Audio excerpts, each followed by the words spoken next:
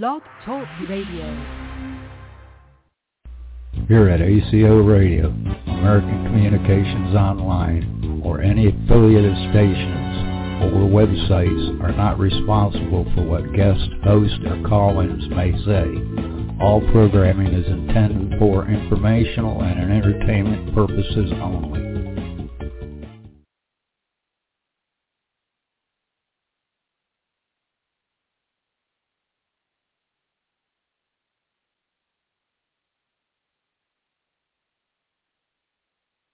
Okay, we're live and on the air out of New York. Welcome aboard, all you ground troops spinning around smartly on the planet we call home, Earth, Gaia. This is the UFO Association tonight with your reporters, Jan Aldrich and Theresa J. Morris, your new UAP associates on the airwaves, radio waves, which we always have available to you. And this is our 10th year anniversary. So we're really excited to be sharing this, although we've been together for a long time. So we're going to discuss a little bit of who we are, so you'll know from now on what we're about and what we're achieving in this new after the year 2020. So you may hear some words but everything is live and being recorded now. So we're very aware of what's going on in the world, especially after the Johnny Depp and Amber Heard show. Court case, defamation of character, maybe, but we're going to be very careful, but we're really excited to be here 10 years. And Jan Aldrich has been with us for many, many years in the government, the military, but he wore uniforms, and we're going to talk about that. I wore Navy, Army, Air Force, Marines. He wore Army and United States Post Office, and maybe some others. We both worked in vaults, and we'll talk about that, but we're going to be UAP associates on this cyberspace culture airwaves tonight. But we represent UFO Association, and he and I have both been involved with several old ARPA, DARPA, UFO NICAP files that other people have talked about, not to mention his 1947 project, or in reverse, Project 1947, which is a website and an archivist. He's a historian, researcher, and has devoted most of his life as a civilian to helping us in ACE Folklife Society. We're historians and we're orators, and he has been so generous to help us revive our old UFO Association, our UFO HQ, and our Allied Command Organization. And now we've got the UFO Association we're setting up for all our archives. So we're going to talk about that. Now, without further ado, let me bring on our orator for the day and historian and researcher and ufologist, Jan Aldrich. Can you hear me now? Yes, I can. So, good. You sound great. Pleasure to be here tonight. Something you may be interested in, I just looked at the email, and Juan Vicente Balestro Olmos sent me an email, and he said, "Where is the first use of UAP?" And I told him, well, it's not government. I said, Dr. Richard Haynes, when he formed NARCAP, he wanted to get away from UFOs. He didn't want NARCAP to be characterized as a UFO organization. It's an aviation safety organization. And one of the things it looks at was UAP. So he used that long before the government even started thinking about it. So he used it more than a decade ago. He was using that. I gave that to Balestro Olmos, and he told me, well, that's really something. He didn't realize that. Of course, he's over in Europe. He's in Spain. So, but he wanted to know that. What he was getting on to me for is I had promised him to do an inventory of former investigations in the United States into UFOs and significant events in UFO history. And so I'm up to about 145 items in my list here. And some of these things are, real interesting because, everybody knows about Project Sign, Project Grudge, Project Blue Book. But coming in and out of the government purview is projects that maybe last for a few months or a few years, and then they disappear and go away. And of course, the big one that has never gone away since 1951 is the communications instructions for reporting vital intelligence. That has never gone away. Although they won't let us have any information, we have a way to get around that, at least some of the time. The Canadians are not security freaks like the United States. So generally what they do is after a month or so, all these service reports that come under this instructions, they make public. And they sent a copy to Chris Rakowski in Manitoba. And now that he's retiring, he is sending all his material and also all the government material he had for the last 2 or 3 decades as being the point of contact for UFOs in Canada. And so the Royal Canadian Mounted Police sends him material. The Canadian Air Force, or they have combined all their military together. So it's really the forces UFO reports. They all go to him. Non-meteoritic files, they go to him. So he has all of these, and right now the University of Manitoba has these, and they have the money now, and they're going to start scanning these things. So Transport Canada is another agency that reports these things out. So while the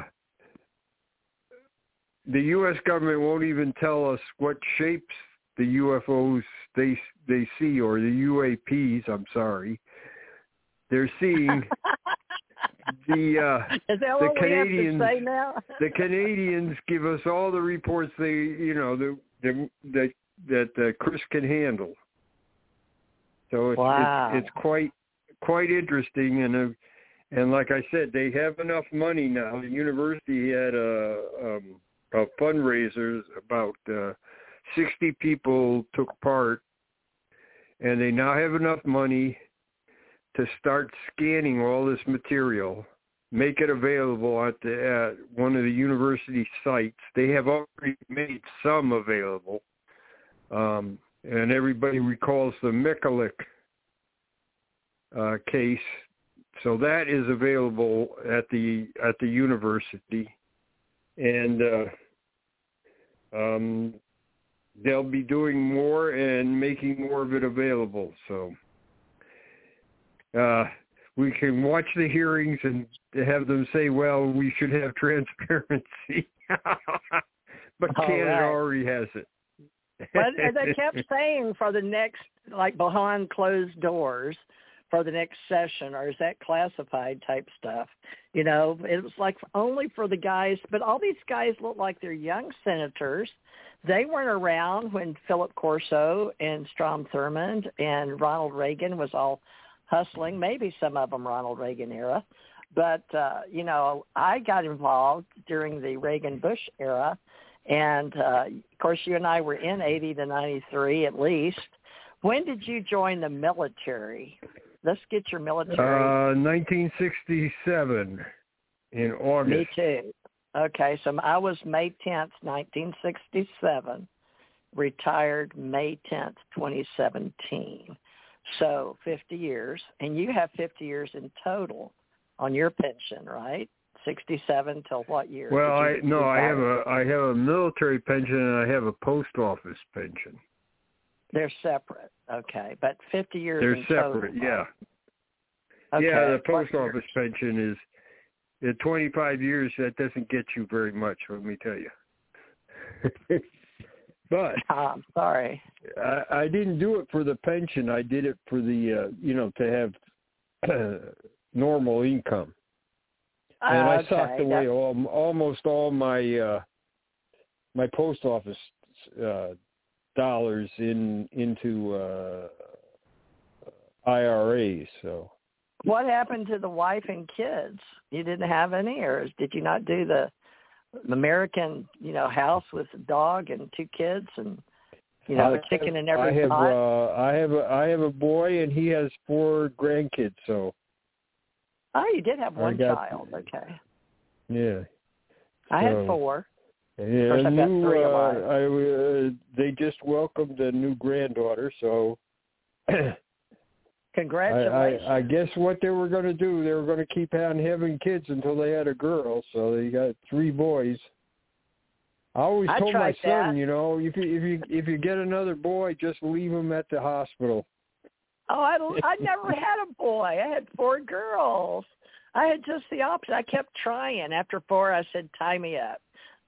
So I was done. But, in the military, I had to rehire. I had to get my whites changed. So, we don't even want to go there. So back to UFOs. So with your history, I want to get everybody acknowledging that we are civilians, retired. We're the old guys and men in black kind of people. Even though it was intelligence, we were intelligence. And Jan and I worked in vaults and information security, and I'm sure you had a very high clearance because you did work, overseas. And didn't you work in Germany or something? You didn't work. Yeah, I had. I was. Sometimes I was. You switch jobs. Sometimes I was the security manager. Sometimes I was the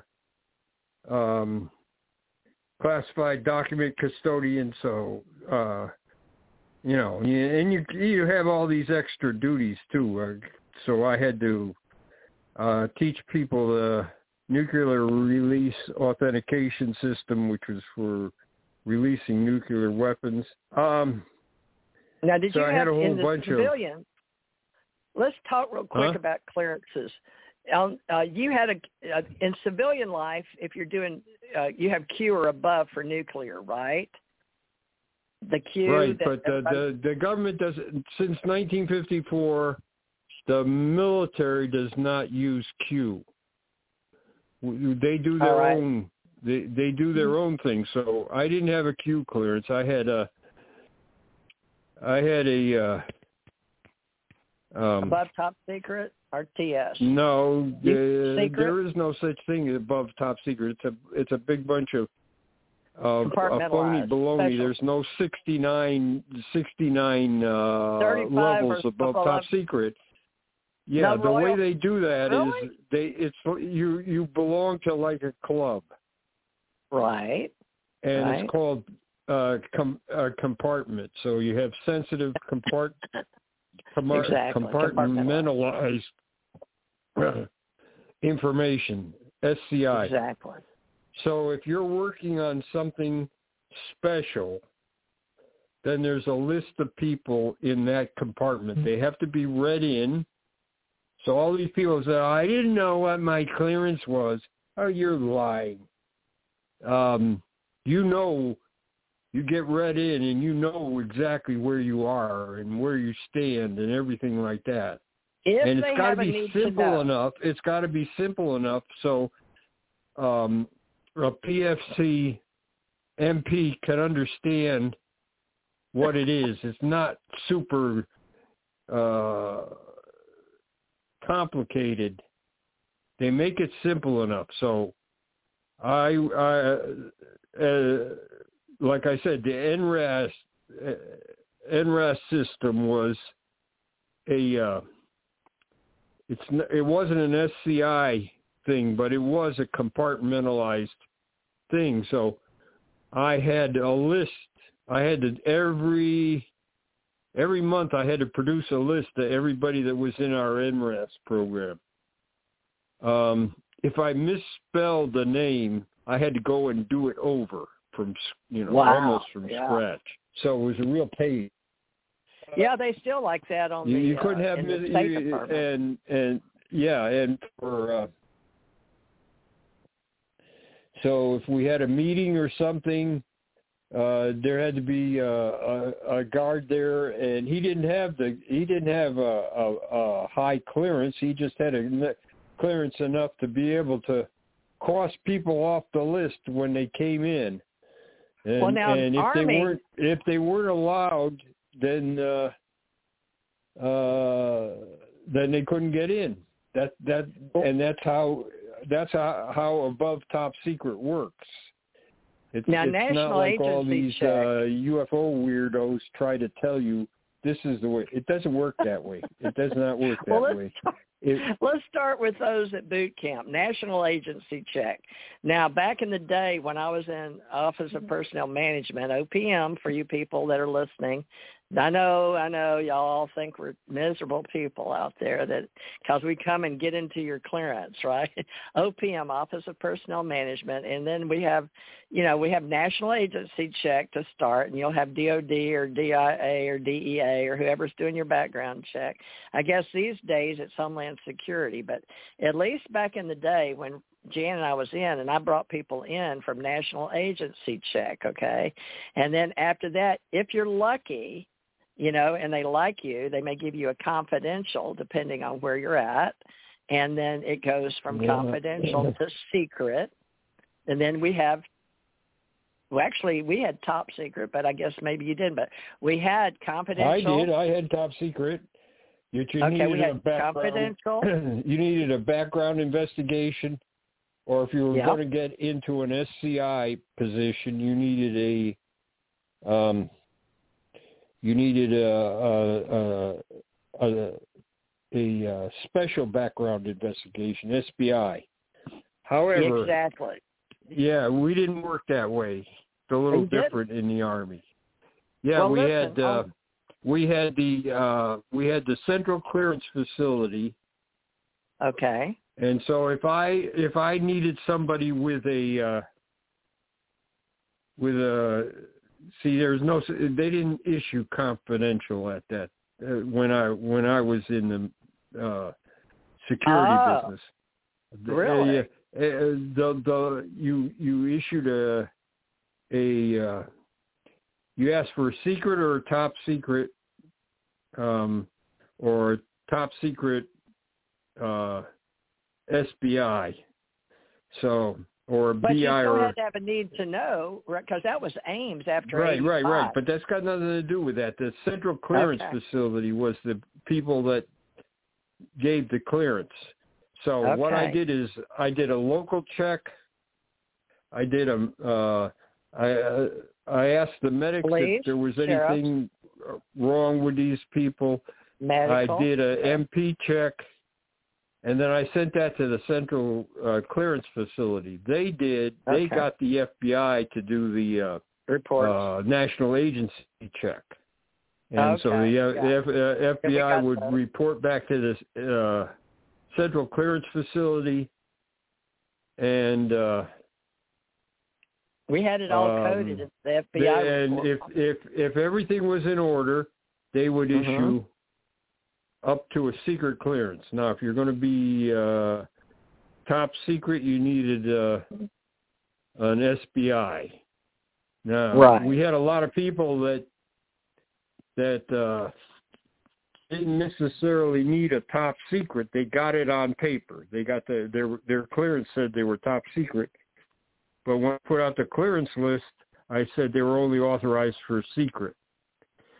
So, and I was told that's what to do. We only want to have as few people as possible top secret. So the commander, XO, all the battery commanders, almost all the officers, and the main guys that needed clearances or needed communications clearance. They don't have crypto anymore. They used to have crypto, but they don't have a separate thing. They had crypto when I was in Hawaii. They had crypto. No more. Not in the Army. They don't. Well, what year if you got a secret crypto? clearance, if you got a secret clearance, they'll put you on the list for communications, and you can do that's. You don't need that crypto. You did at one time. Yeah, I used to have that secret. When I first went in, I had secret crypto, and then they took that off the clearance form. And I said, "What's this?" And they said, "No, you don't need that anymore." What year did they take that off? If you're going to use radio, you just need to be on the ComSec, the Communications Security list, to sign out crypto. So they, it was a big bureaucratic thing. So they just said, okay, we're going to push this down to the unit. We're going to push down to the battalion. And they said, we're not, the guys in Washington don't have to get involved here. They didn't like the bureaucratic red tape. Right. It takes long enough to get a clearance anyways. Well, we'd had to have all manpower. These guys that say they got a clearance in a couple of days from to top secret. No, you don't. You don't. It takes a while. If you had one before, it might be easy. You can get it, and then there's what's called an interim, but you don't actually interim. Yep, I remember that. So it's. I got a couple of those. So that's the way. The Army operates a little different like that. So they. Well, the Air Force was where I was trained first, Larry Air Force Base. So on all the clearances, but they had interim, but they had secret. I had immediate secret, but they were rating on my. Above top, like you said, compartmentalized, but the TS, but I don't remember, I'm not supposed to talk about any of that. So you're like, yes, you stop at secret, basically.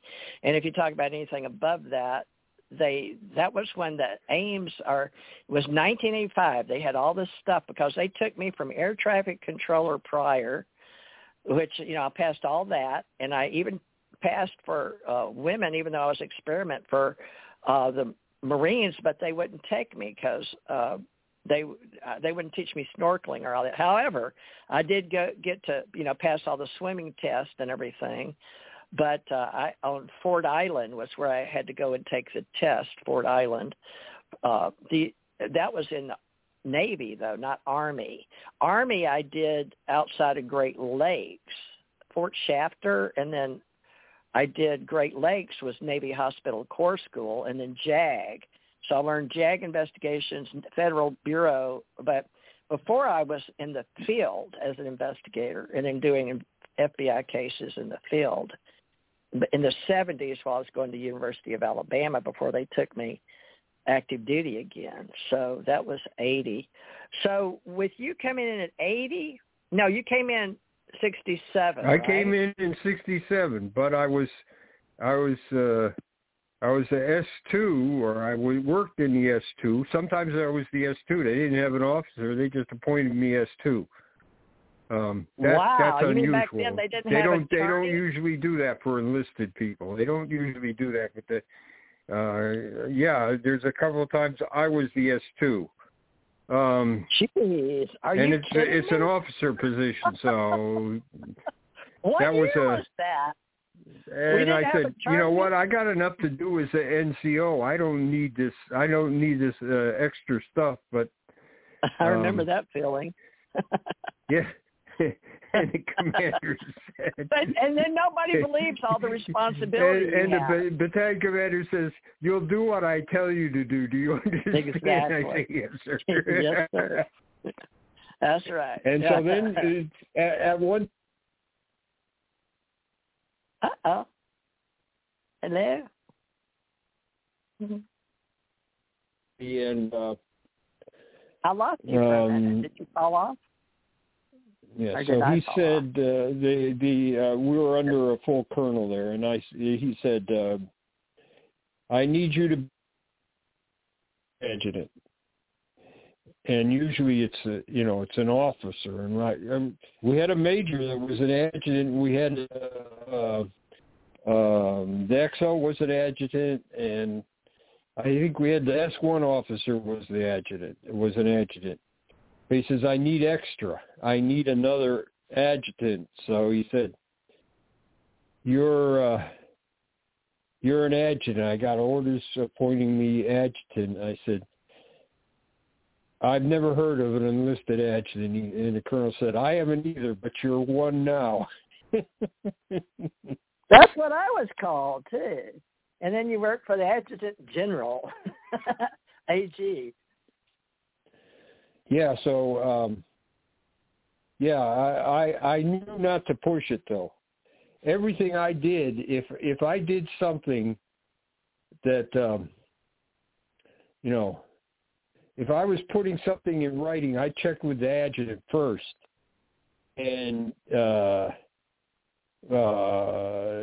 she would say, "Okay, put this in writing as a letter from you to me as to what you're doing here, as to what task you're doing, and explain it." And said, she said, "I'll hold that in my file because it's so unusual for a enlisted guy to be adjutant." So that's what she did. And I didn't. I think I did one or two oaths. I think I swore one or two, but I checked with the S1 or the adjutant first. I checked with her or the S1 and said, "This guy needs an oath." Sometimes it was hard to vote in the military because the states had, you had to take an oath that you were a resident of that state, and they did away with that. But at that time, that was still in there, so I had to do that. I gave oath. What year but everything was that? I did, I checked with the S1 or my boss, the real adjutant, and I had to meet the attorney.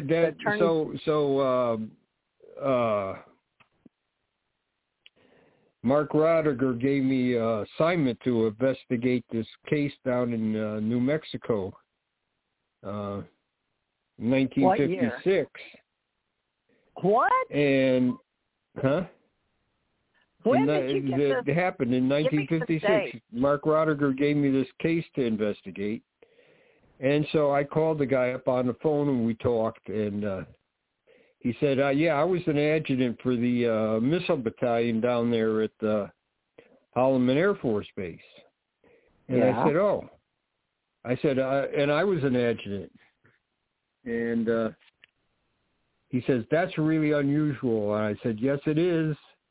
And so we hit it off because he had been an adjutant. So he was kind of amused that the enlisted man was an adjutant. So he was very cooperative after that. So, and his sighting was really interesting because he was running through. He was going, I think, to El Paso, And on his way, he was going through Oro Grande, which at the time was a ghost town. And so he got to the edge of the town there, and he saw a red light in the distance, and it got closer, and it landed on this hilltop. Wasn't, and he stopped his car, and this is at night. He climbed over this fence and went up there to take a look, and this is maybe a quarter mile off the road. So as he's getting closer and closer and closer, the thing is on the ground, and it's giving out a red light. And as he started approaching it, it took off. And so he said, "I never reported that. But you know what? It's late in life, and now's the time to do that." So that's, we got that report, and so sometimes Mark Rodiger asks Brad Sparks or Barry Greenwood or myself to look into certain cases. And if they're military, I usually get involved. Maybe Sparks and I will get involved together. And so we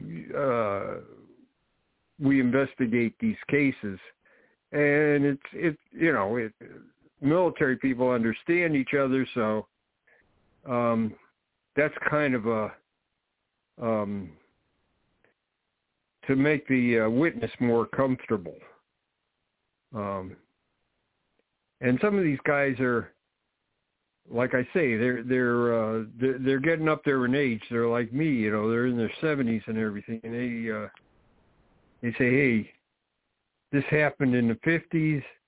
I don't think there's any reason not to talk about it." Or when we investigated the Minot case in October 1968, the SAC guys, B-52 crew, they told us, "We won the Cold War. We're going to talk about it if we want to." And he said, so that the case was already in Blue Book, but talking to these guys, and we talked to everybody that was alive, they were all on different positions in the aircraft. One guy was the pilot. They had a Czech pilot with them, so that he got actual flying time, so he could keep his rating. And then the radar guy and the EM guy and the tail gunner, they all had a different vantage point as to where the UFO was or how they saw it. Like the radar and the EM guys, they only ECM guys, they only saw it on their equipment. And I said ECM guys. No, there was only one. There was a radar man, and he was an officer, and there was an ECM, and he was an officer. And this was as a B-52, so it was a nuclear carrier. But at this time that the case happened, they were doing a check flight because the aircraft that came off alert status. So that's what they do after it comes off alert status. They fly it all around to check all systems work, and then it goes in for maintenance, and then when it's rotated back into active service, But in the meantime, they do all kinds of checks and everything. And everything's redundant. So one of the things they had was during the sighting at Minot, the radio cut out. So the co-pilot said, "Well, I just went to the other radio." Nope. So then they did all their anti-jamming and all their EMC things, and it was the UFO was responsible for that, and that's an important part of this case. This never went to the Condon Committee, even though it was before Condon's report came out. They kept fussing with this case in the Air Force. So the day that the Condon report was submitted to the Secretary of the Air Force, that was the day the Minot case was completed. So that way it avoided the Minot case going to the Condon Committee. So there's a lot of skullduggery going on in the UFO business. There's another case like that which involved the Looking Glass. Now, Looking Glass was the Airborne Command Center for the for SAC, for the Strategic Air Command, back in the 60s. This happened in 68. The Minot case happened in 68. Now, the Condon people knew that there was a case involving Looking Glass because they kept bugging the Air Force for more information, pilot interviews and things like that. And the pilot, always on TDY, always on leave, he went to the South Pacific, right, everything. So it was not taken up by the Condon Committee, but really doesn't really make much difference. So I've got 11 important cases like that that I talk about in the major events. Well, tell us about Looking Glass, because you hear so many people in other niche genres in ufology, whether they're entertainment or real history, we don't know unless you can prove your sources, right? But you're saying it ended up in Blue Book. It's not the whole story, but it ended up in Blue Book. Now, Minot case, the B-52 interacted with the UFO. The UFO interfered with the radio transmission. And like I say, the systems are redundant because if a radio gets knocked out, the other one takes over. So, and it interfered with both radios. So the Looking Glass case, okay. that's the Air Force has at the time, 68, we were in the Vietnam conflict and everything. And so they always had that I'm losing you. The ground people. My phone or yours? Okay, let's see. Okay. It may be mine. As we talked about before. Yeah, Ben's in Connecticut, or sometimes you get a weak signal, right? I'm hoping it's just your phone. I hope it's not the whole network, but I don't see any glitches. It's still running on air. So we've got 1 hour and 18 minutes left. Seems, I don't know how much you want to cover tonight, but I wanted to get some more of your history on here if they don't know the name Jan Aldrich, if you don't mind. We're both prior military folks, prior government service, so we're holding the line for those cases separate from civilian cases, separate from those of today, what's called alien contact or alienology. But Dr. Bruce Maccabee helped us start in 2015, but he had done he had already spoke at the Central Intelligence Agency about things that they didn't know. So it's going to be the same thing with people in government. so many of these people in government have no clue. They weren't there. They don't know about having access or compartmentalized. They know whether they're read in or not. That's what they call it now. It used to be need to know. I guess, do they still say a need to know after they sure I get do. out? Well, Okay. if you heard those two high-ranking officials at the hearing? Congressional hearings, those guys they're neophytes. They don't know anything. That. Exactly. Yeah, I'm very embarrassing. And the government says everything's, they're only going back to 2004. I'm sorry, there's another 50 years. There's another 50 years of history before that. And that's why I wrote this. Only. They cut a line at 2004 because it leaked out, right? So, and I did my UFO, it's not a dissertation, but I'm having to put in a benchmark at 2004 because that's when all the people that had been building ufology for the UFO Association, and all of them, you can think of all the acronyms all the way back before CUFO, Center for UFO Studies.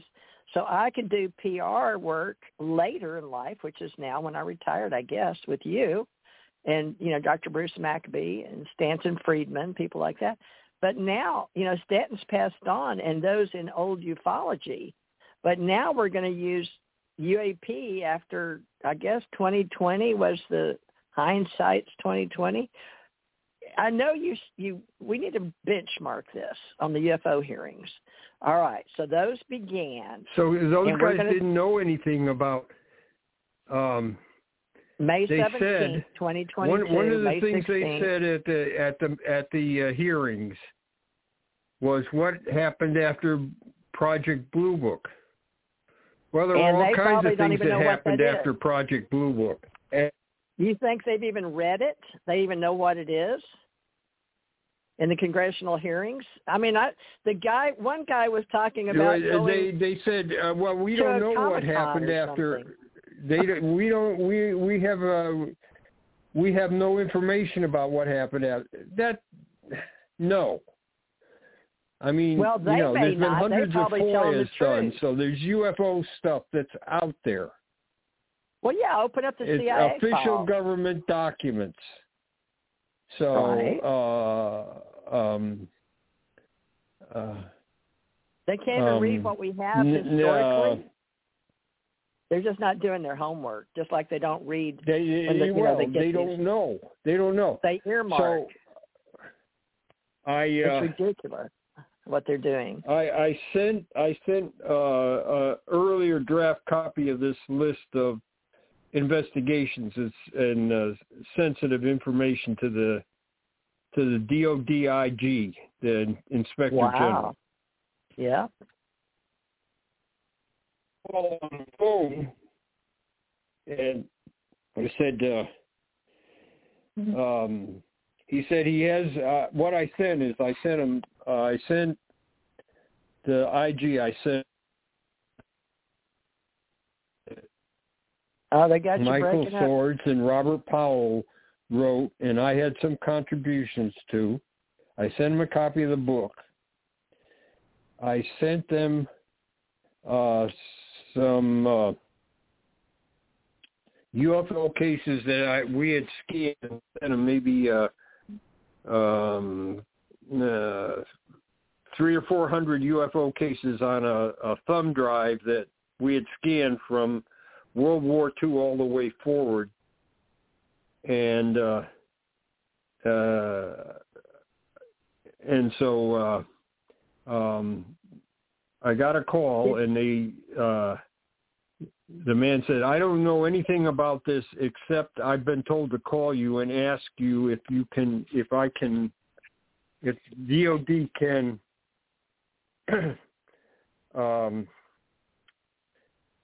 distribute this And I said, of course. They're worried about copyright. That's why I sent it to you. Help yourself.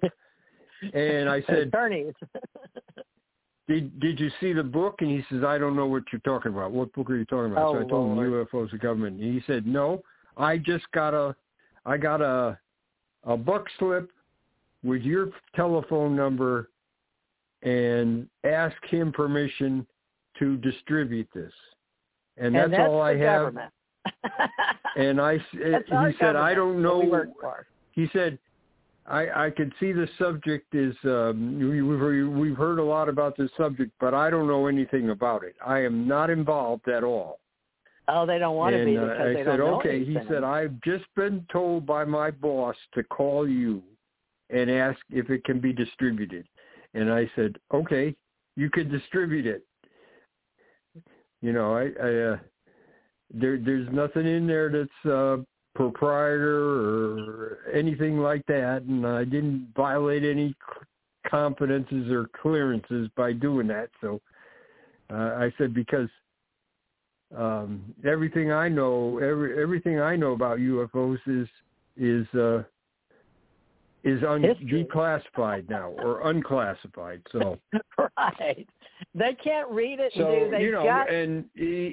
I tried to ask him what they're doing or he said, I don't know. He said, I seriously do not know. I got this buck slip, and I don't know anything else that you sent them. If you sent them other things, because I sent them a thumb drive with examples of UFO cases that I've been scanning. And he said, I don't know what you're talking about. I don't know about any thumb drive. And I don't know anything about any book. From and I did not see the letter you sent. What? He didn't even see your letter? No. He got a buck slip he got a buck slip, and I had this thing, I called it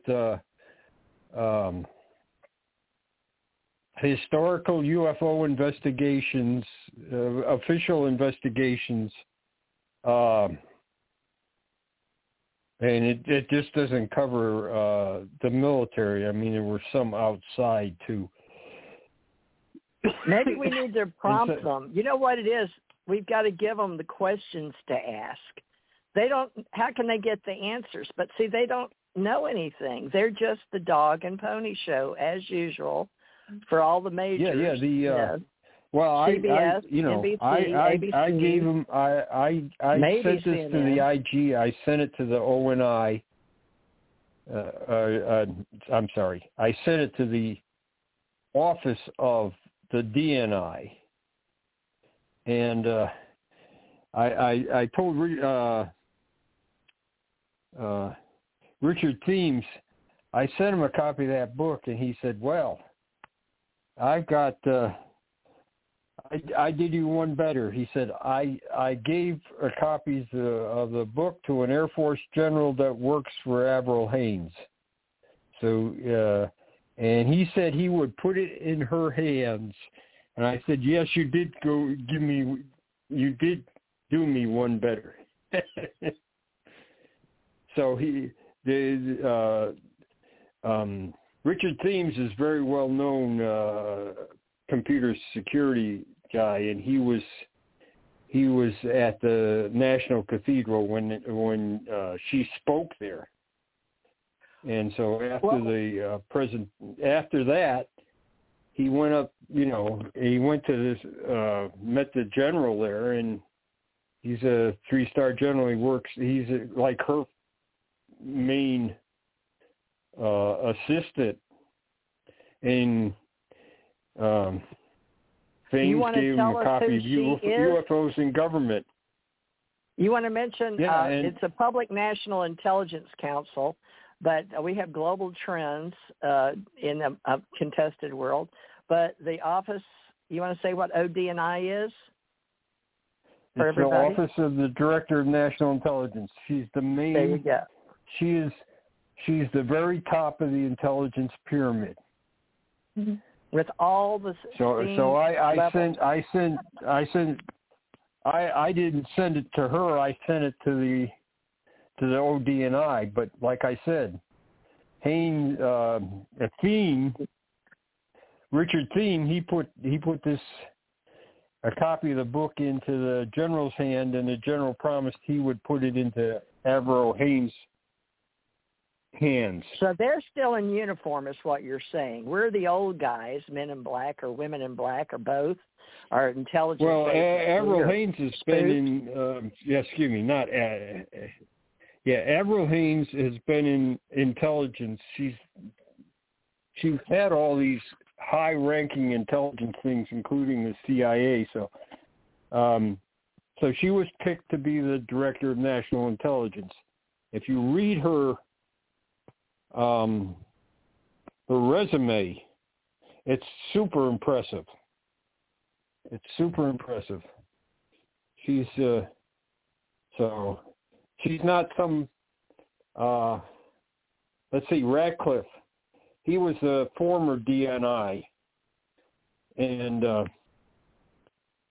he's no slouch either, but he did not have, he was a congressman and he got appointed DNI. But she's been working in intelligence her whole life, so that's a little different. Now, do you think However, Admiral Hayes, DNI, Memory Alpha? I'm sorry, go ahead. What's that? I was thinking that Admiral Hayes was playing in the Federation. Averill. It's Averill, like her name is Averill. She's not Admiral. She's Averill. That's her first name. Averill so Hayes. she's like I say, she's got an impressive thing. She's worked all her life in intelligence, and she should be sitting at the top of it. But Radcliffe was a congressman, and he was her predecessor. And he's the one that said, we've picked up UFOs on our satellites have picked them up. So she hasn't admitted that, nor did the report that came out the year before admit that. So they didn't say a thing about it. They didn't say a thing about getting stuff from satellite tracking. So you're a pro. But Radcliffe said Admiral Haynes person. Yeah. You like?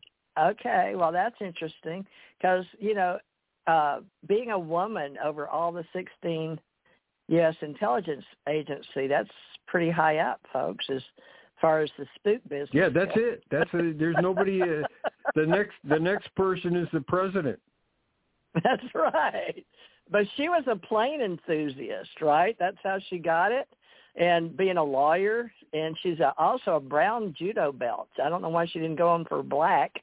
Probably because she didn't have time being a spook. But, okay, her background, though, is very, very bipartisan. But she was confirmed. Right. She's not the first nominee with 84-10 in the Senate House. So there you go. Everybody seemed to like her. She was nonpartisan. But in the intelligence community, they don't care whether you're red, blue, black, or white. That's just the way it's just get the facts, ma'am. That's the way I was trained in the intelligence community. Just get the facts. So how do you study her? Have they made a movie about her yet in intelligence? No. Hollywood grabbed her? I was see, Radcliffe had he's no longer the DNI, last year sometime. I think it was November. So anyways, it was an acting position for a while. Anyways, so Radcliffe was describing how he got the position. And he knows a lot about intelligence. He's not so he's at the time, the Speaker of the House was Michaels. And Michaels had a position opened on the House Intelligence Committee. So Radcliffe went up to Michaels and said, hey, boss, I think I would like to be on the Intelligence Committee, and here's the reasons why. Here's the, what I've done in my experience. And he says, but if you're going to appoint anybody and you don't want to appoint me, Trey Gowdy would be the man to appoint, because he's got a far more experience in anti-terrorism than I do. And so Michaels is just smiling at him and everything.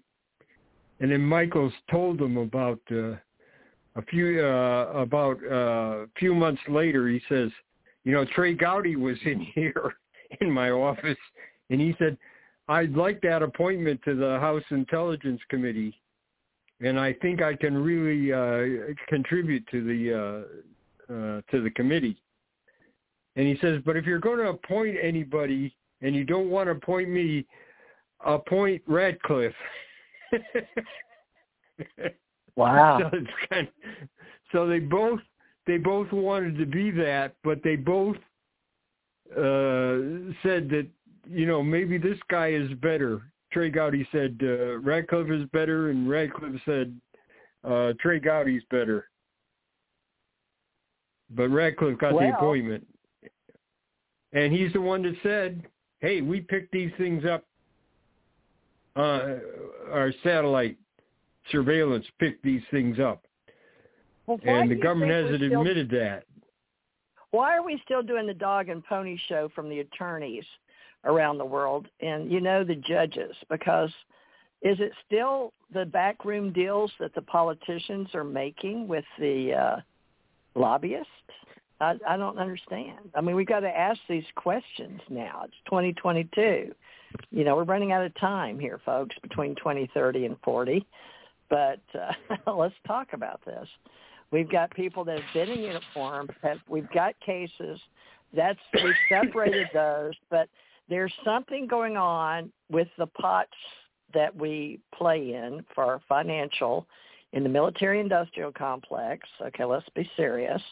Those that award the contracts, so let's be serious, because everybody, it doesn't matter what branch of the military or in the military-industrial complex, I guess from the intelligence agency on down, and then all of them want their money. And they all want, it used to be before 9/11, everyone remembers that. That is a benchmark in the intelligence community. So, and everybody knows Edward Snowden's name, which I'll probably go to hell and back for mentioning his name in our UFO Association. I don't know. But, he was in Hawaii. I was in Hawaii. We were different times. He's young. He was only 18 at that time, okay? But look at the reality that changed with NSA, okay? And he worked in the CIA building. So, check out his book. It's called Permanent Record, and decide for yourself. We're just findings of fact investigators here, UFO reporters, ufologists, if you will, historians. But Jan Aldrich is one of the old guys and was honorably asked, I asked when Jan, we've had a lot of Jans in the UFO business. So you might remember Jan Harzen from days gone by, and, of course, Jan Aldrich and Jan Maccabee, married to Dr. Bruce Maccabee. And Dr. Bruce Maccabee was getting up there and director from 2015. And then Jan stepped in about, wasn't it 2020, 2 years ago, that you were asked to take on a lead investigator or at least a counsel position or director or something? But yeah, I can't. Well, I'm doing the scanning project, so that's taken most of my time. But you do oral that's reports. Really. You do oral reports, and you keep Yeah, up I do, with because it's you know what, that's the only way you get more information. People come forward then. Well, talk more of the Congress on that didn't ask about UFOs. Because they didn't know the questions to ask. Let's just say it like it is. I don't know folks. if we have time for this, but when I was in the military, and we needed to write tests for each specialty. Exactly. So we wrote tests, what the section chief had to know, what the sergeants had to know, what the operators had to know, and so we used to write these tests, and it to a certain extent it determined promotion. You had to we use those in OPM too. We use those in Office of Personnel Management. That you had to do this. Your scope course, as your proficiency description. Yes, we have to. So why don't we have this? So I had this test. I had this test that I had written. I'd sent it to the printer. I had it reviewed by everybody in the world, and that's what it seemed like. I had it reviewed by my boss. I had it reviewed by all the different training organizations on Fort Sill. It was a meteorology test. It was something simple. But I was, this was the next cycle, and I was the first one out of the box. And I was over at director of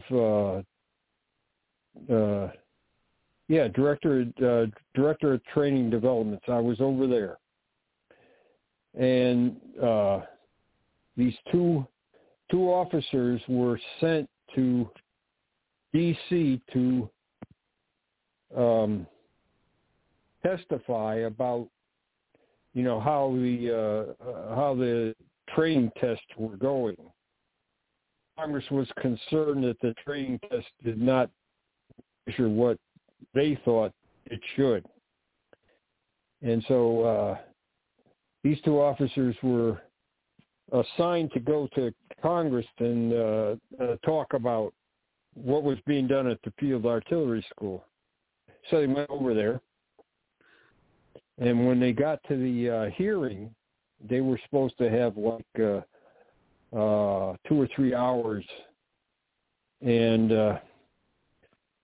they noticed in the hearing, there's a number of congressmen, but this one congressman, they said, sitting on behind him, on his right side, they said, "This is the most stunning woman we've ever seen." And the guys they were talking, the two officers were talking to each other and said, "That's got to be the congressman's mistress." And there was another guy over there that they recognized who had been a captain in the Army and had gotten out. He was sitting on the congressman's other side. And so they went. These guys were called up to testify, and congressmen were asking them questions.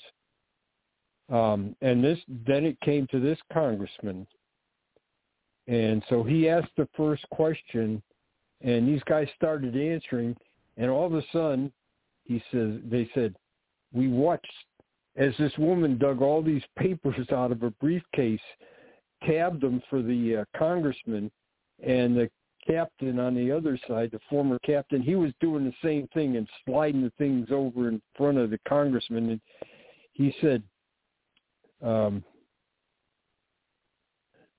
these guys thought, they could just waltz in there and kind of give them, everything's okay, everything's all right. And this congressman he wasn't buying that. And they said, it was worse than being in an ambush in Vietnam, the way this guy was. He already knew everything. He knew all the problems, and he knew what we said we were going to do, and basically he knew that we weren't doing it. And they said, we always, people don't have a lot of respect for congressmen, but this guy knew everything, and his assistants, they must be super people because they had everything. They knew everything. And all the problems that they were having. And so, it wasn't, in my family, it wasn't the congressman's mistress. It was his main assistant, and she was a better subject matter expert than they were. And when they came back, they said, Congress said they don't like the way we're doing this program. It's got to stop immediately, and we've got to retool it. And they need to make it joint. I'm up there, Army, and Navy, I'm up there, and I'm saying to him, what does that mean? It means that get your test back from the printer and rewrite it. And we've got the criteria here. You're the first one to do it, so you're the one that everybody's looking at. And I said, oh, my God. And so that's I didn't have any experience with Congress, but that was a pretty interesting thing. And it's a little different than people think it is. What those guys needed on that committee, they needed that woman and the former Army captain sitting in back of one of the congressmen that was going to be an expert on that thing and feeding him information. That's what they needed. Well, and they Chris always Mellon go has said the national same security. thing. You understand? They always yell national security. That everybody'd shut up because, this has to do with national security. 2 key words, folks, that journalists know about, okay? But they blame Washington for various things in the Hill, the Circle, around Fort Meade, NSA, CIA, but yet they've been releasing all this stuff to historians. You don't need to know. I mean, it's out there in cyberspace culture now. So this lady that's in charge of the 16, let's give her credit. But at the same time, the people that are putting in the UAP, I mean, they better regroup the UAP associates, because the people that are wearing the suits, mostly white Anglo-Saxon Protestant guys, we used to call them WASP. I've been called one myself, although I'm a woman. But I've also been called a woman in black, or men in black, and I'm a woman, but they only had MIB back then. But they said, remember these guys, And then I was told, Strom Thurmond asked me about what I knew about UFOs. That's how I got in the business, I'm guessing. But then it was, Philip Corso, and it was J. Allen Hynek. But I was in uniform, in and out of uniform, in a government service, GS. Office of Personnel Management, in and out of, I was flying everywhere, in and out of country. So I did my job, and I thought I was doing a good job as a, investigator, former private investigator, legal investigator. And then, it wasn't until I got into the civilian world that I really started finding out what's going on. I felt like, this spiritual awakening is one thing, but the government awakening is another. And then you mix what you've done in uniform with what you found out is GS status. It's like the difference between wage grade in blue collar and officer enlisted white to blue collar. And that's, I think, how Trump came out, was he went construction and he was all real estate, right? But who knows, because look at Biden with all the prior as a politician, and now he's president. So, we can't talk both sides about the UFO business, or can we?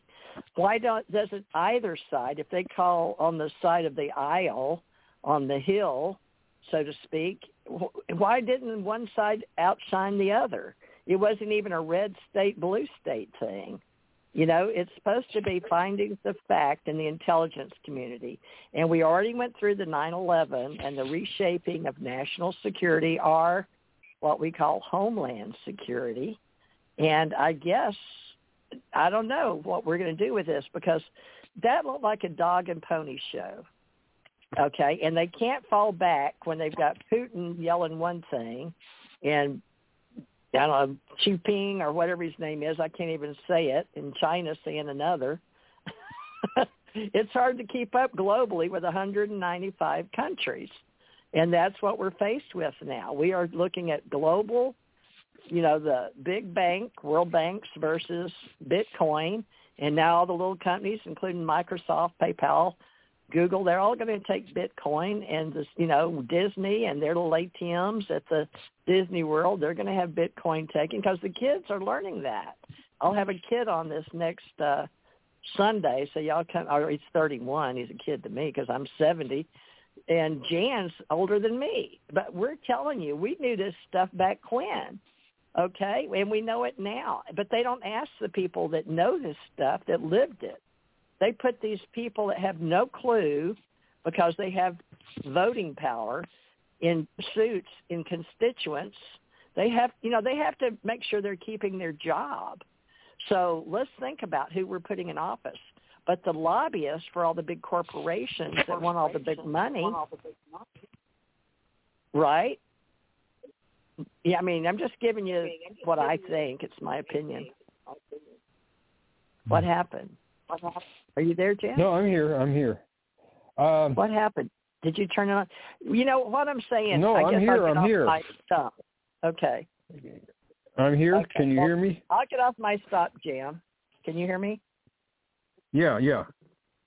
All right, I'll get off. I'll let you have it back. But you know what I'm saying is, I'm just really thinking that we, as people that are known historians, known journalists, known researchers, you're scanning because you can't get people to do it for the old stuff. We're trying to be the baby boomers, right, that are trying to get our what stuff I'm doing is this is look, UFO the UFO field, the serious people in it, and there's not a heck of a lot of them, because a lot of them are doing all kinds of conspiracy theory and stuff like that. I am trying to look at UFO. I don't care about there. Yeah, there is Hollywood. There is stuff. I don't even think that a lot of people in the government now know where this stuff is. I don't even think they look up at night, Jan. I don't even think they look up at night. 1977, the Deputy Secretary for Public Information, Bob Pratt, asked the Deputy Secretary for Information in 1977, he said, "What do you guys do about UFOs now?" And he said, "We record them and we file them." And he said one of the places that we file them is the National Military Command Center. And when the 1975 overflights happened, the mystery helicopters and everything, that's where they found that stuff. They found it in the National Military Command Center. And each one of the, that was FOIA was brand new. So they just released all that stuff. And Barry Green was able to write his book, Clear Intent, or the UFO Cover-Up. Afterwards, they retitled it. But so that's where he got that information, from the command center, and Robert Todd and other people. And there's other, they talked about Loring Air Force Base, Minot, Maelstrom, but there were other places too. Well, what about Edwards Air Force Base way back when we were in? What's that? What about Barksdale Air Force Base, Plattsburgh, and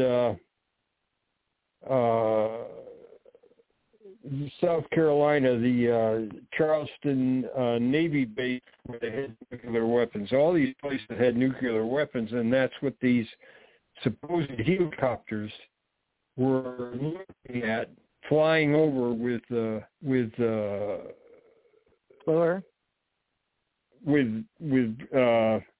supposedly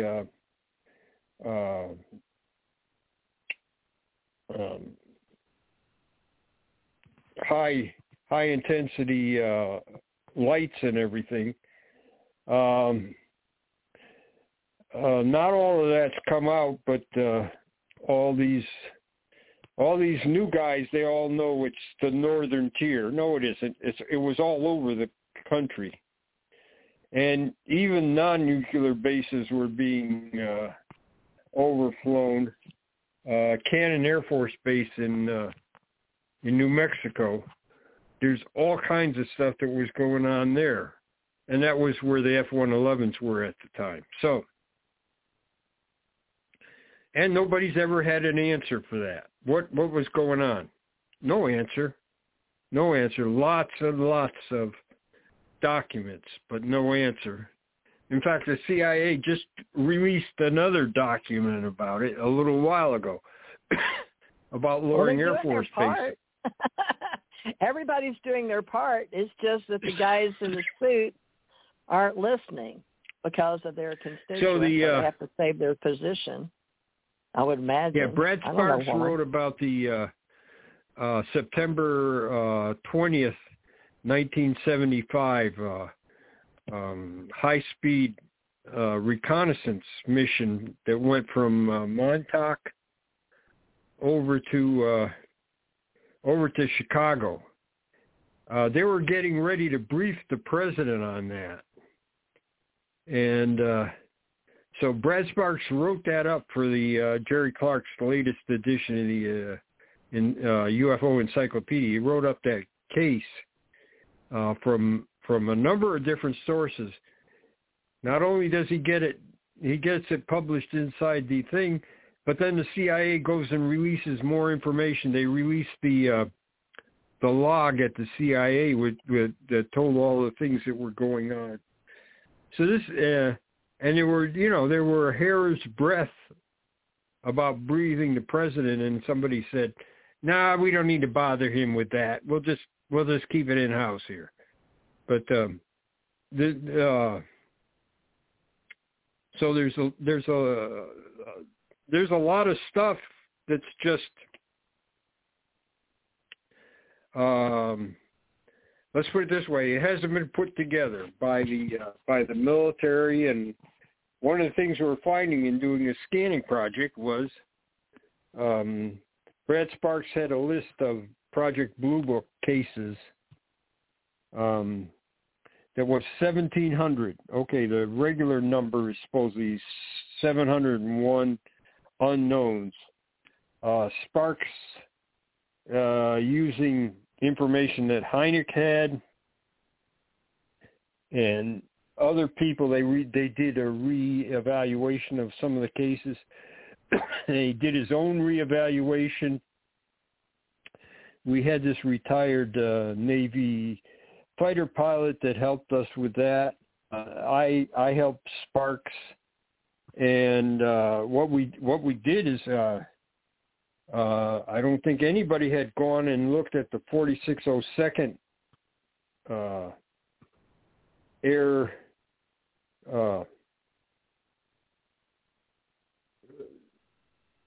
Intelligence Service Squadron. I don't think anybody had looked at their records. We found one case from Cochise, New Mexico, and the Air Force had explained it. And I said, there is no Cochise, New Mexico. I looked in in the 4602nd records, and there's a case for Cochise, Arizona, and the Project Blue Book had got the location wrong and a lot of the facts wrong, and the 4602nd had the correct facts, and it turned out that this aircraft was sighting UFOs, and they were interfering with his radio, and he was at Cochise. That's one of the relay points for the radio, and we were able to correct the information, and so that becomes to us an unknown. So that just adds one more to the unknowns. But we did that with a number of cases. In the 4602nd, they had additional information. When we looked at what the Air Force said the case was and looked at the 4602nd, it's kind of, you know, it was obvious that the Blue Book cases were not as good. They weren't investigated good enough, and the 4602nd material was not, in some cases, not all, most cases, the 4602nd, that's where the Air Force got their information. But in some cases, their explanations wouldn't hold water. And so that's how Brad Sparks got 1,700 cases of unknowns instead of the 701 the Air Force said. Well, let's talk about that, because J. Allen Hynek may have started off, I don't know, with or without money, but you tell me what you think, because it went sideways. And I don't know, you know, we always blame the same stories we've told over and over again, and I'm guilty of it, back to War of the Worlds, and we can't handle the truth, you know, and you know, Jim Mars, and, you know, he used to, well, he was a Texas investigator, folks, but, you know, God bless him. He listened to us and got in touch with us with UFO Digest, and I learned about him through Canada, actually, because they were putting out more information. But Jim Mars, you know, he said, me and my husband told him back then we weren't talking publicly, but my husband's passed now, so I can tell his story. But, you know, we were telling him about the nuclear bases and underground and all that. It's just my husband was Army and I was Navy, and I worked joint chiefs of staff, and they weren't playing well together. So the Army was in charge of security, at least underground. The Air Force had basically the air, and Navy had sea and supposed to be land with the Seabees, which I worked with in Hawaii for a short time. But, you know, by land, by sea, by air, you know, and we're supposed to be doing Allied Command out of Europe and NATO. So globally, this is a global concern. It's not just the land dwellers anymore. It's those in space, now that we're putting up all the satellites. But Jim Mars and my husband, you know, Jim Mars quoted what my husband said. Basically, my husband was the inside, you know, USS-2, Army, worked for Reagan, CIA kind of guy. And, you know, his intelligence was they let us have the matches. They were scared we were going to nuke ourselves. So I don't know how you feel, Jan, but that is an important topic, is that so many of them came up around our silos because we were being silly. We were trying to, in every country. So, you know, we divided the planet up by plates, and we divided the investigations up by plates and by, I guess you'd say, world powers. But this, you know, the intelligence community, do you think they've really got a handle on the entire planet just because they listen to signals? Is that all we do? What about the people walking on the planet? But what is your advice, Jan? Because you've already heard all the people that like to talk about their experiences, and you know, we need testimonies. But you and me would be on testimony if they brought us. Want to know why do we know what we know? I can't believe that that somebody isn't looking at this. But it doesn't need to be a big look. You know, look at Project Blue Book. I mean, they convinced themselves that there was nothing to it. Bias. That was planned. And that was the cover-up, just Hynek like the said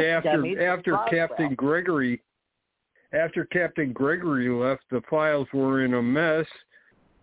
But Hynek said, "Hey, look, we need to use a computer to find similar cases." And Gregory told Hynek, "There's no sense of doing that.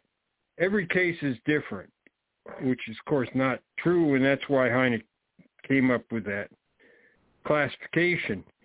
Well, you keep mentioning Hynek. About 10 years later, Quintanilla told Hynek the same thing.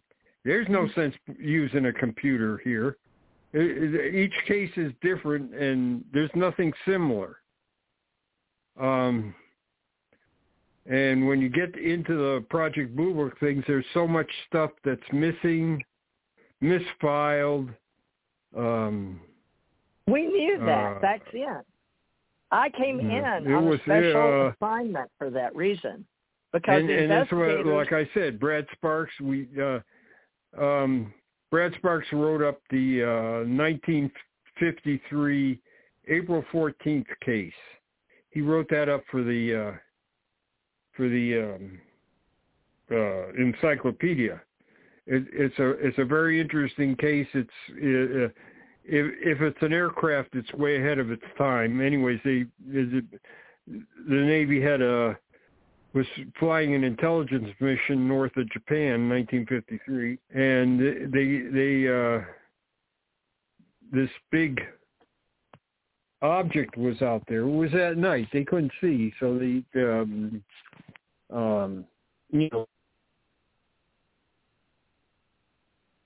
and then these other objects show up, smaller ones, like, I don't know.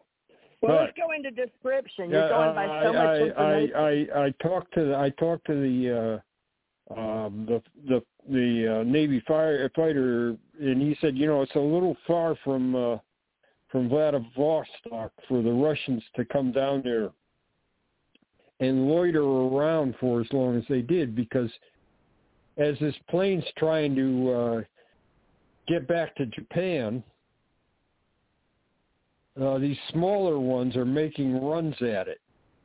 And the pilot got down to 400 feet above the water, and they're making runs under his plane and between the water.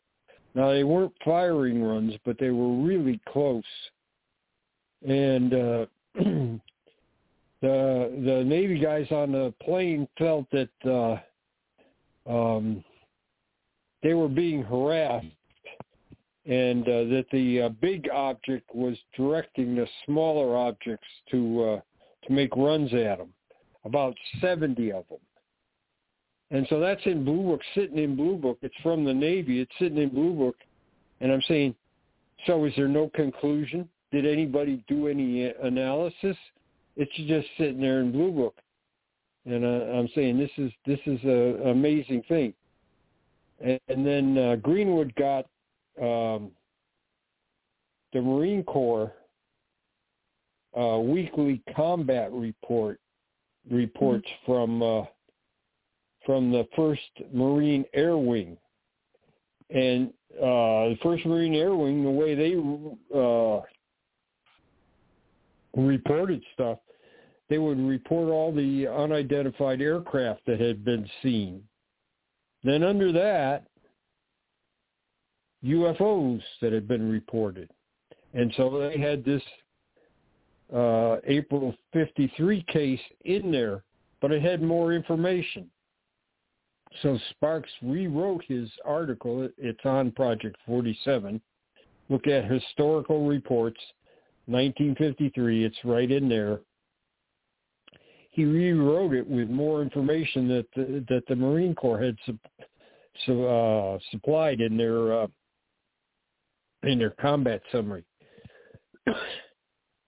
So that was a very interesting thing. The Air Force had collected a lot of Korean reports that,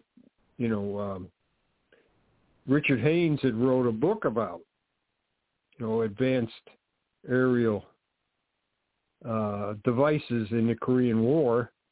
he wrote a book about it. And here the Marine, and his source was Project Blue Book and the Air Force. And here the Marine Corps, their air wing is writing about some of the same cases, or even some that were not in Blue Book. And that just fell into our laps.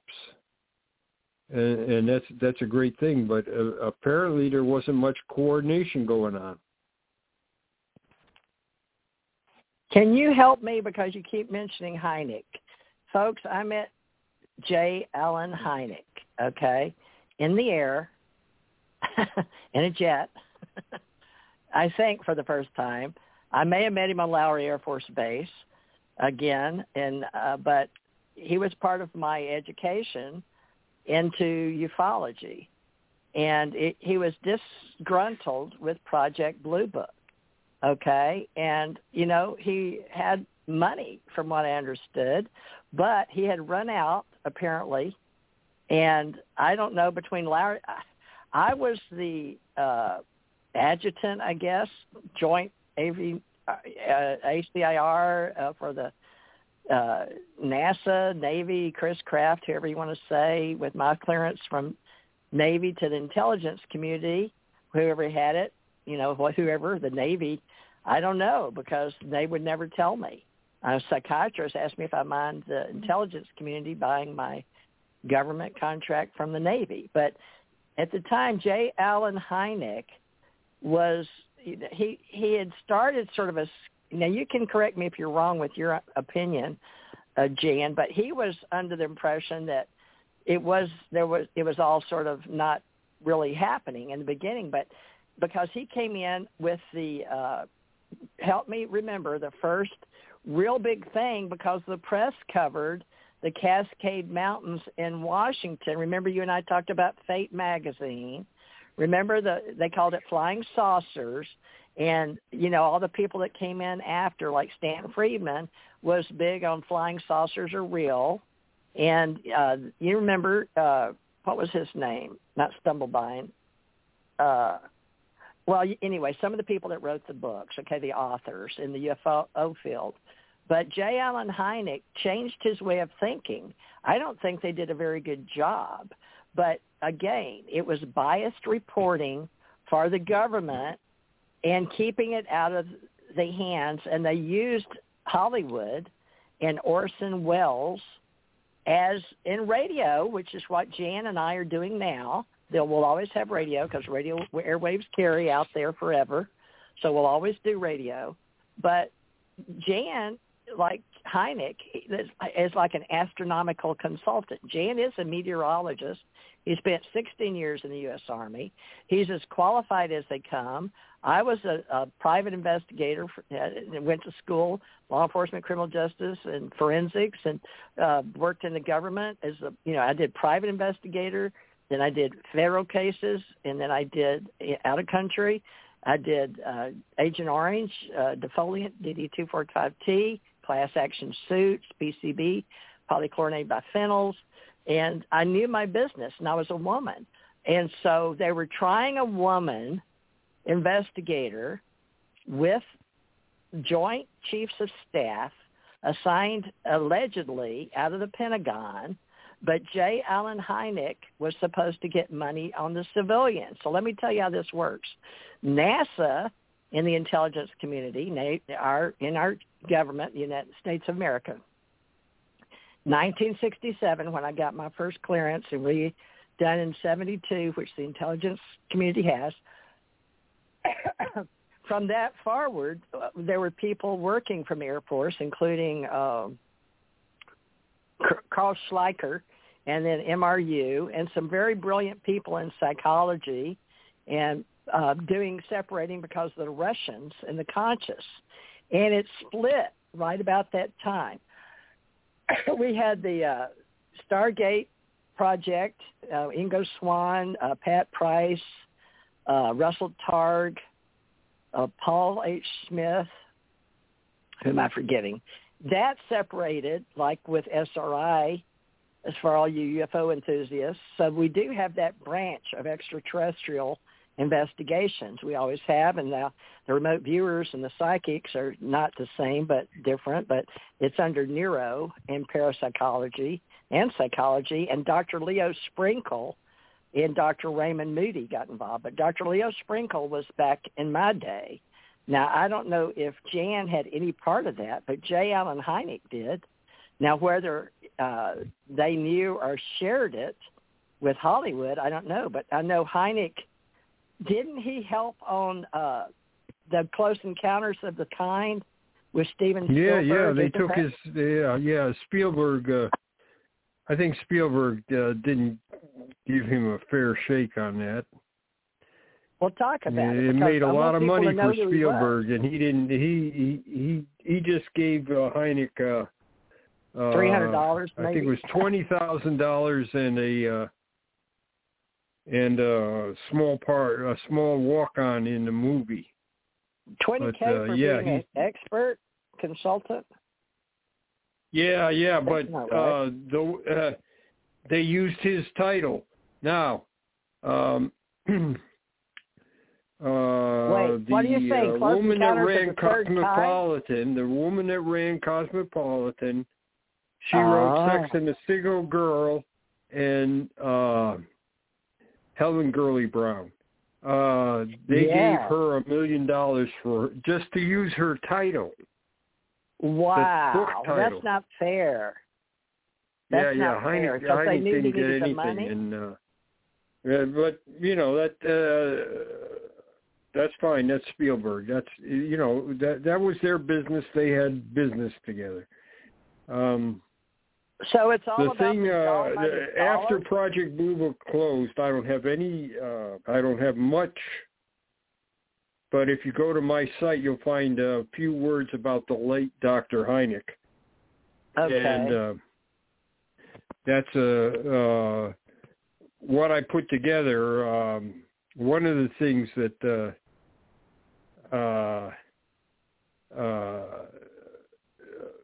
VJ Balesaromos told me was he was in Hynek's Invisible College, and he said Hynek still worked for the government after 1970.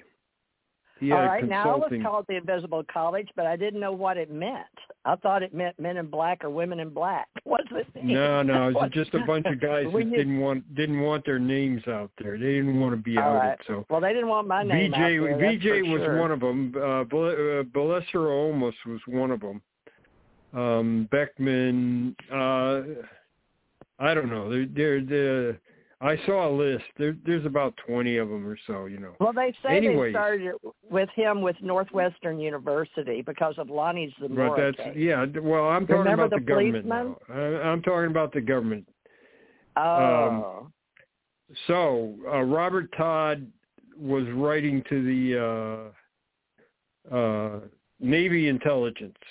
He's asking for... he was putting in FOIA requests. Yeah, I've seen naval intelligence. And, of course, the Navy never has anything. They can't find anything. We don't have it. No, there's no file that you're interested in, nothing like that. So one day Todd got angry, and he wrote the guy he was dealing with, and he says, look, your fingerprints are all over a lot of these UFO cases.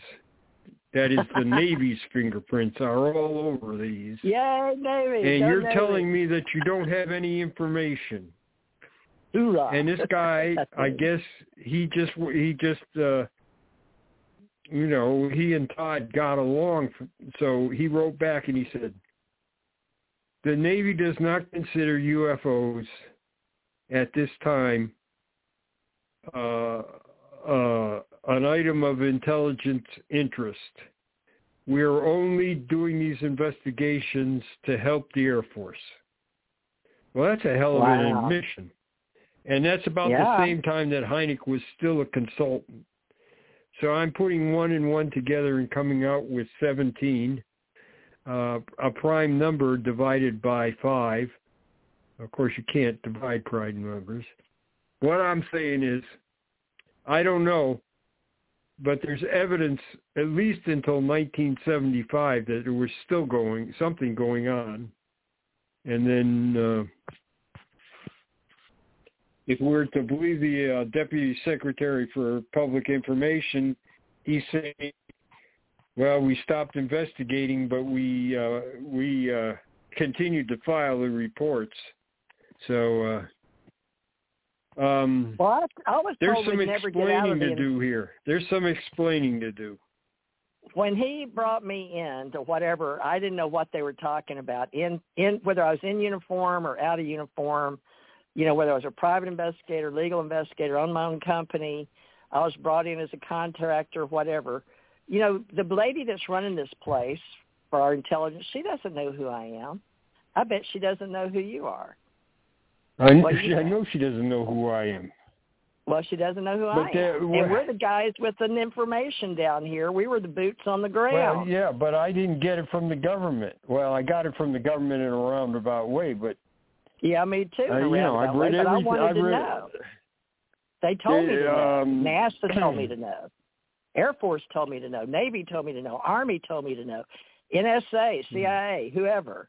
They all wanted to know, and they were all fighting over the money. Who would know what? That was the game they were playing. That's the game I felt like was they were passing the ball around. Right. So ACIR was assigned one person, and I was it, to handle the ball when I was a teenager. In NASA, I liked IBM, and I liked computers, and I was a psychic, and I could do readings, and the engineers and the astronauts thought I was cute.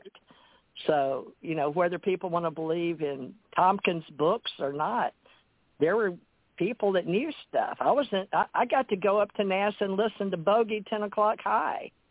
Okay? I mean, I heard it with my own ears, folks, right? So I know things. Jan knows things. But are people listening?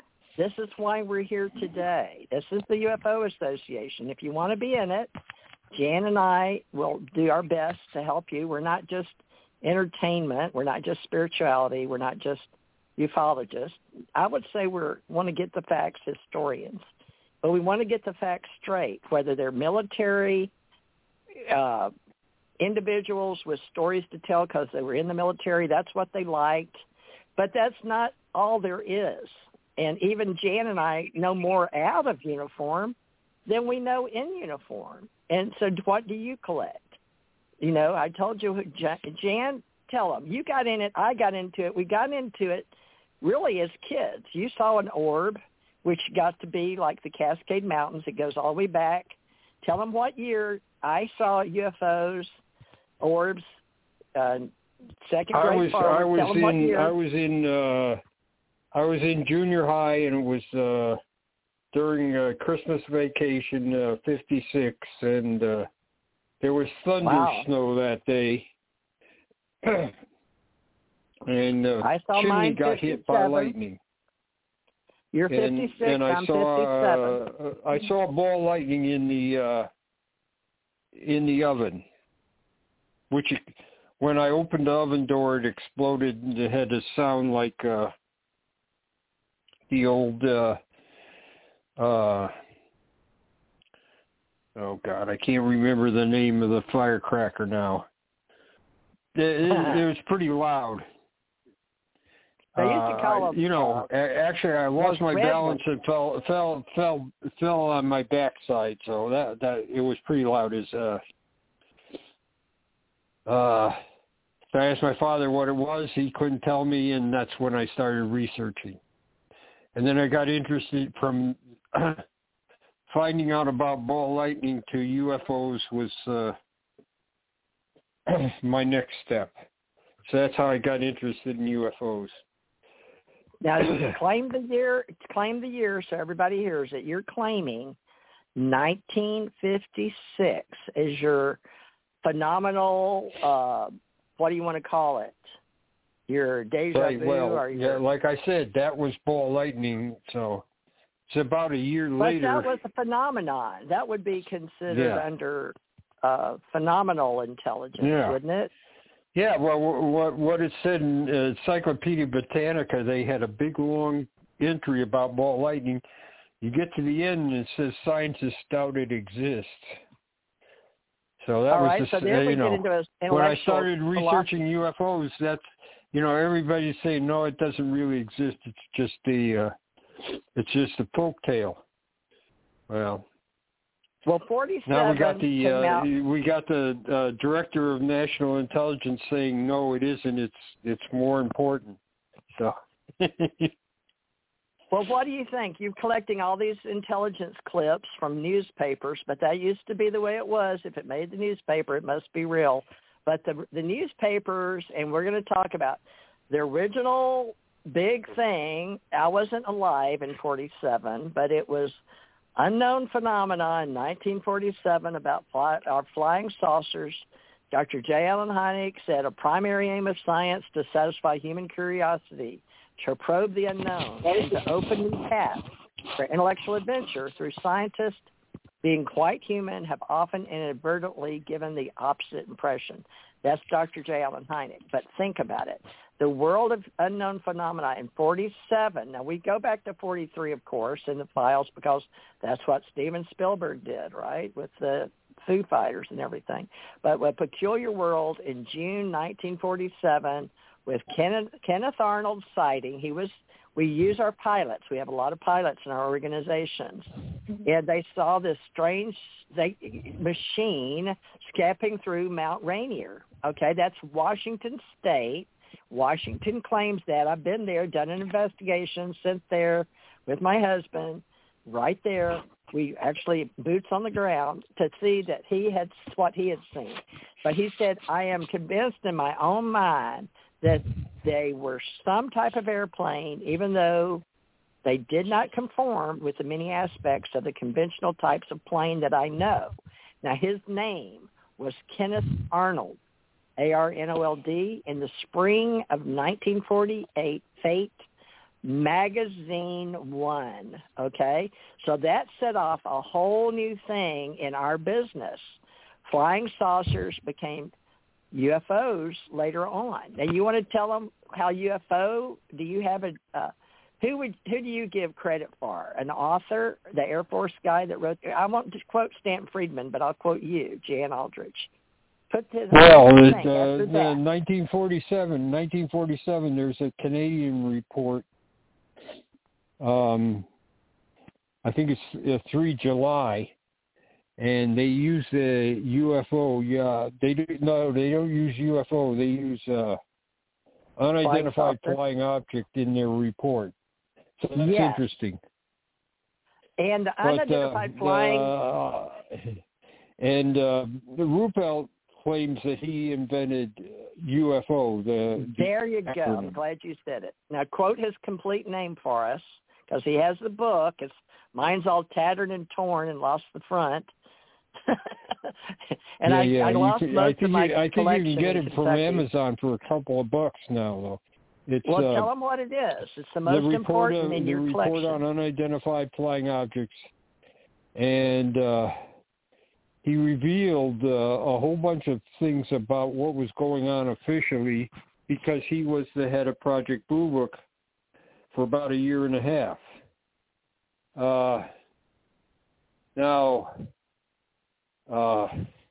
He is actually some of the UFO things in there researcher. Some of the things in that book, he's the only source for them because a lot of documents have been lost. So he's the source of certain things, and some of the information that came from him, second, third, and even fourth hand, are that's the best we got. Now, some of the things we've gone back and found some documents that talk about things that he did. Everybody talks about the letter written by General Twining. Let me tell you, General Twining didn't write that letter. He signed it. There's a difference. The staff at Air Materiel Center had a meeting called by Twining. There were two other general officers there, General Putt, General Britnell. Howard McCoy's full colonel. He was, but his slot that he was filling, his grade was below what his slot was. His slot was Deputy Commanding General, AMC for Intelligence. That's what his slot was. He's the one that wrote the letter. Anybody that knows anything about military correspondence, all you do, maybe not the Navy. The Navy's got their own system of correspondence, but the Army and the Air Force, they're almost similar. You go to the upper right-hand corner, and the guy that wrote the letter, the guy that's responsible, and if you're a higher officer and you want to discuss it, the initials are right there. It's Howard H. McCoy, but it's HHM, and his telephone number is right there. And then the secretary that typed it, in case she made a typo or something, and there's some kind of possibility of misunderstanding, her name's there, and then her telephone number. So the staff got together. They're the ones that put the letter together.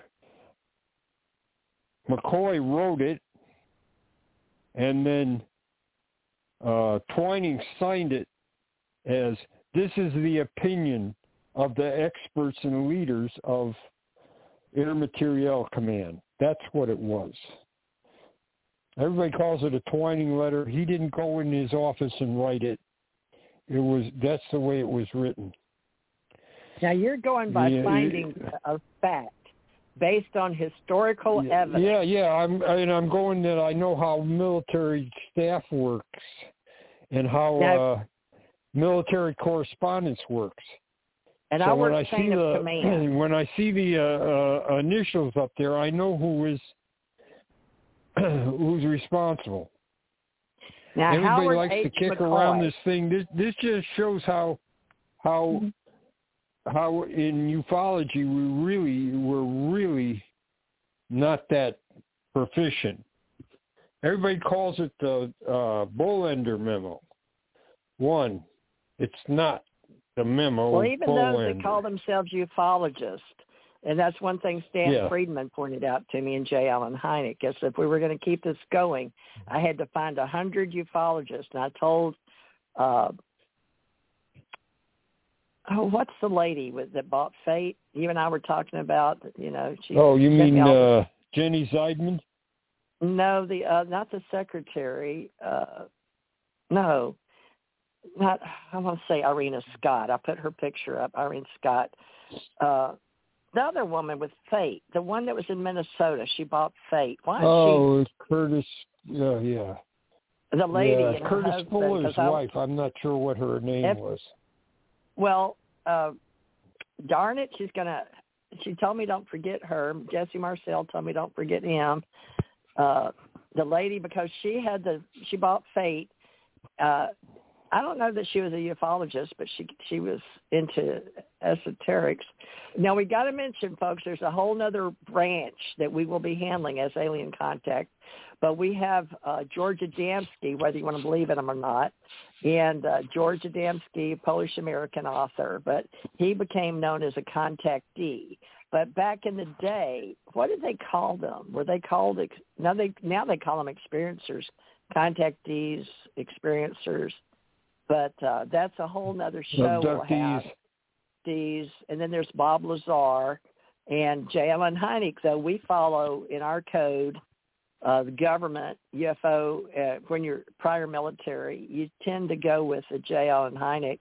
And I went with, and so I believe Jan will agree, Carl and her husband, and is it Andreessen? What's her name? Carl? Gosh, I'm getting old. I can't remember. I'm tired. It's been I've been on radio shows all day. Wasn't it Carl and Mark Andreessen? Who started that before MUFON, before Mutual UFO Network, and that guy left because he was a university? Walt Anders. Walt Anders started MUFON. Walter Anders. Yeah, but he was at the university. But talk about Carl. Remember APRO, right? Yeah, that's Carl Lorenzen. Oh, okay. Lorenzen, I'm saying. Yeah, she was the main. Lorenzen. Her husband was director for a time because she was sick, but she was the main person running APRO. So, folks, there you go. Women, women, women. So Jan's been telling you, we've been around. We just don't get kudos. After the Me Too thing, and of course, Johnny Depp and Amber Heard that started this, I'm going to go full circle. And then the people, these dog and pony shows, they're to get our attention for what? And I suggest to you that there's a lot of things going behind closed doors that both parties are aware of, okay? And money, money, money. Follow the money, folks. Whenever you're in doubt, especially if you're joining our UFO Association. Now, right now, we've only got $5 memberships for monthly for if you want to get involved with us, but we have a $25 to advertise. But now Jan has Project 1947, and he's been really giving a lot of his time and money to help Center of UFO Studies, Mutual UFO Network, and another one, not to mention his history group he just had in Michigan. Plus, he just went down to Houston. I thought we were going to get time to talk about that, but we'll have to get him to come back. So, Jan, you've got a lot to cover, not to mention getting down in the Rice University where, Houston, where I got my chops was in Houston. I went to Louisiana till the 9th grade and then skipped over 9th grade to 10th in Houston. And so, but I came back to Birmingham for university. So what do you want to say about when you can come back? Because you're the one that travels. I'm stationary computer lady for right now. Yeah, well, I'm not going to travel much more, but I know I have You want to come back Friday?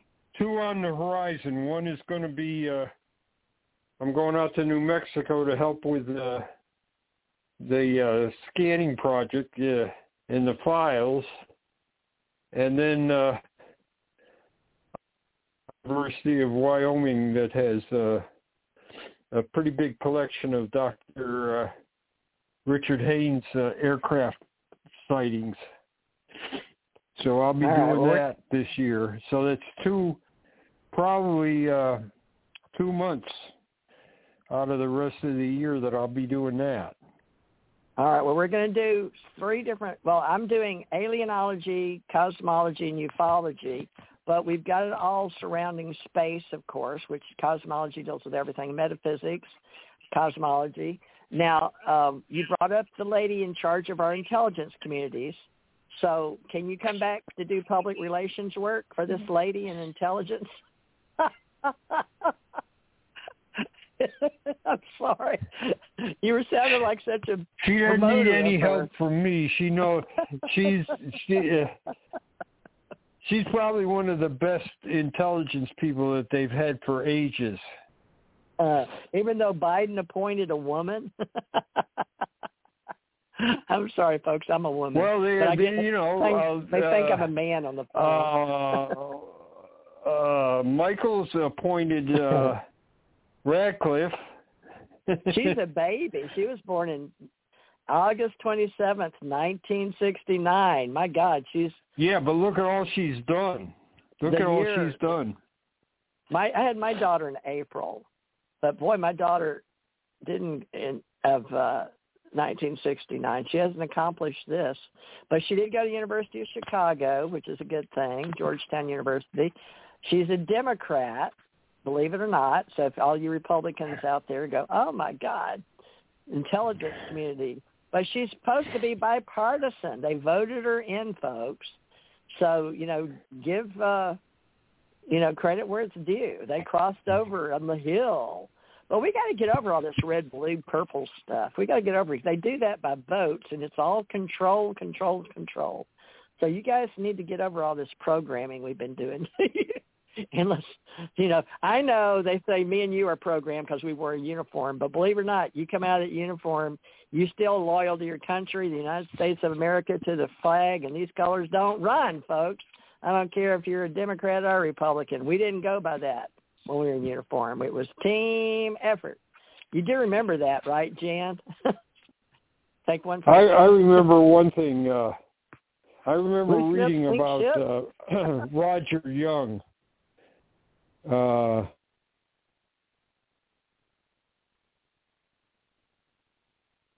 Hello,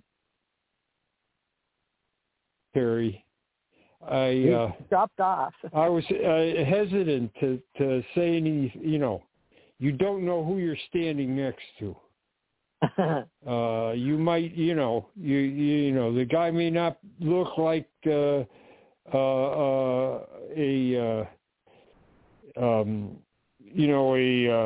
parade soldier, and he might have some problems, but you may be standing next to Roger Young, and Roger Young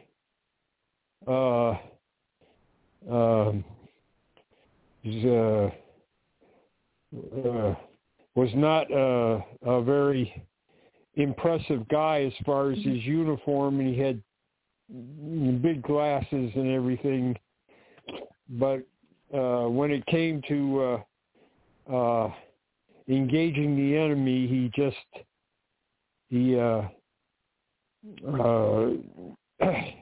he stood his ground, and he gave back much more than he took.